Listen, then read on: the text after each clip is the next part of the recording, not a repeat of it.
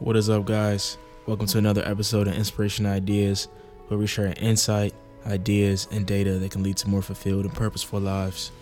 So today, guys, we're going to be going over diet and exercise.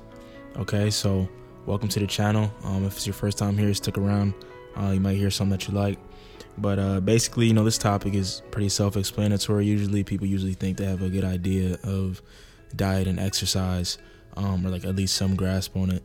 But I want to simplify it today, and I really want to stress the importance of it because I feel like a lot of people don't really put it into their day-to-day life. It may be something that they do every now and then, but it's not a constant thing that they're pursuing every day, and that's unfortunate. I think it should be. Why? You can live longer, better quality of life, overall survival.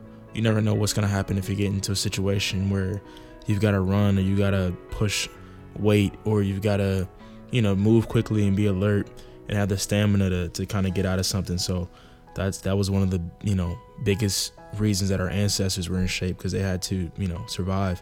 They were out on the, on the fields and stuff like that, hunting animals, and they had to be able to move quickly and have that stamina. So also, just working out and eating healthy, you're gonna fight disease. Going along with living longer and better quality of life, you're gonna knock off some of those headaches and some of those preventable diseases and early deaths. Heart disease is like the number one killer of Americans right now, and it's a preventable death. So that just comes from a bad diet and lack of exercise. People aren't eating healthy and they're not exercising, and they're building plaque around their hearts and things like that, and it's causing them to die prematurely. Even myself, I personally can attest to the benefits because I used to be 245 pounds in high school. I was playing football. I was offensive lineman, defensive lineman, and then around my junior, senior year, I decided that I wasn't gonna play anymore in college, so I just started cutting weight. I've always wanted to get down to a nice lean size, so I ended up getting down. I'm around 185 now. It took me about 3 years total to get to where I'm at now, but to lose the weight initially, it took me maybe about 6 months to a year to really start dropping weight that you could notice.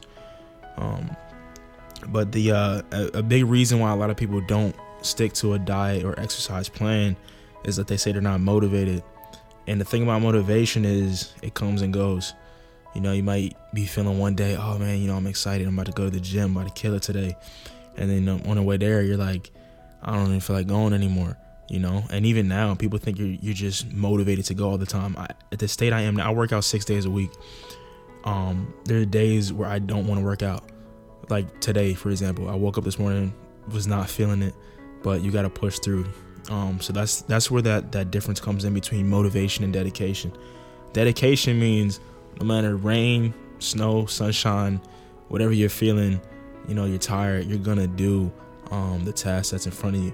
So dedication always has to trump motivation when it comes to things like this, and that's just like a rule for life, period.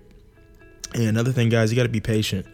So when you first get into this, you might think like, oh, I want to look like this in this amount of time, but you got to set realistic goals and be patient with yourself. Everybody's body is different. It takes time to adjust to a new diet and the new stress on the body that it's undertaking. So you got to be patient with yourself and not try to rush things.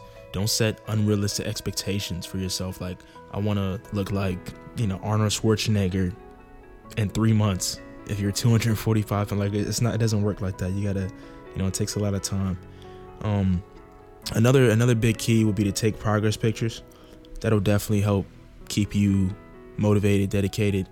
But you'll just see the change. Sometimes if you're just working out every day, day to day, you might not actually see the change in your body. But when you take progress pictures, you'll be able to look and be like, man, I took this pic last month and this is me right now. And you'll see the difference. You'll see the change. So definitely take progress pictures. And another big key is have friends, supporters, have a team around you. Have somebody around you that can keep you accountable. Because if you're just doing this totally on your own, it's going to be really difficult. So you gotta have somebody, hey, you send a progress picture to, or you have a meal check. Sometimes I do a meal check with my brothers. Both my older brothers are super big into fitness, and I'll be remiss if I didn't mention them being one of the biggest inspirations and supporters for me. So yeah, they definitely push me and help me get to my goals. But just having that team around you, having people that are gonna say, hey, keep going, or I see you, like, you're trimming down, stuff like that. It'll keep you going on that right path. And never quit. Ultimately, every day you gotta get up, you gotta get after it. There is no finish line. There's no quitting. You just put in work every day, put your time in, and have specific goals.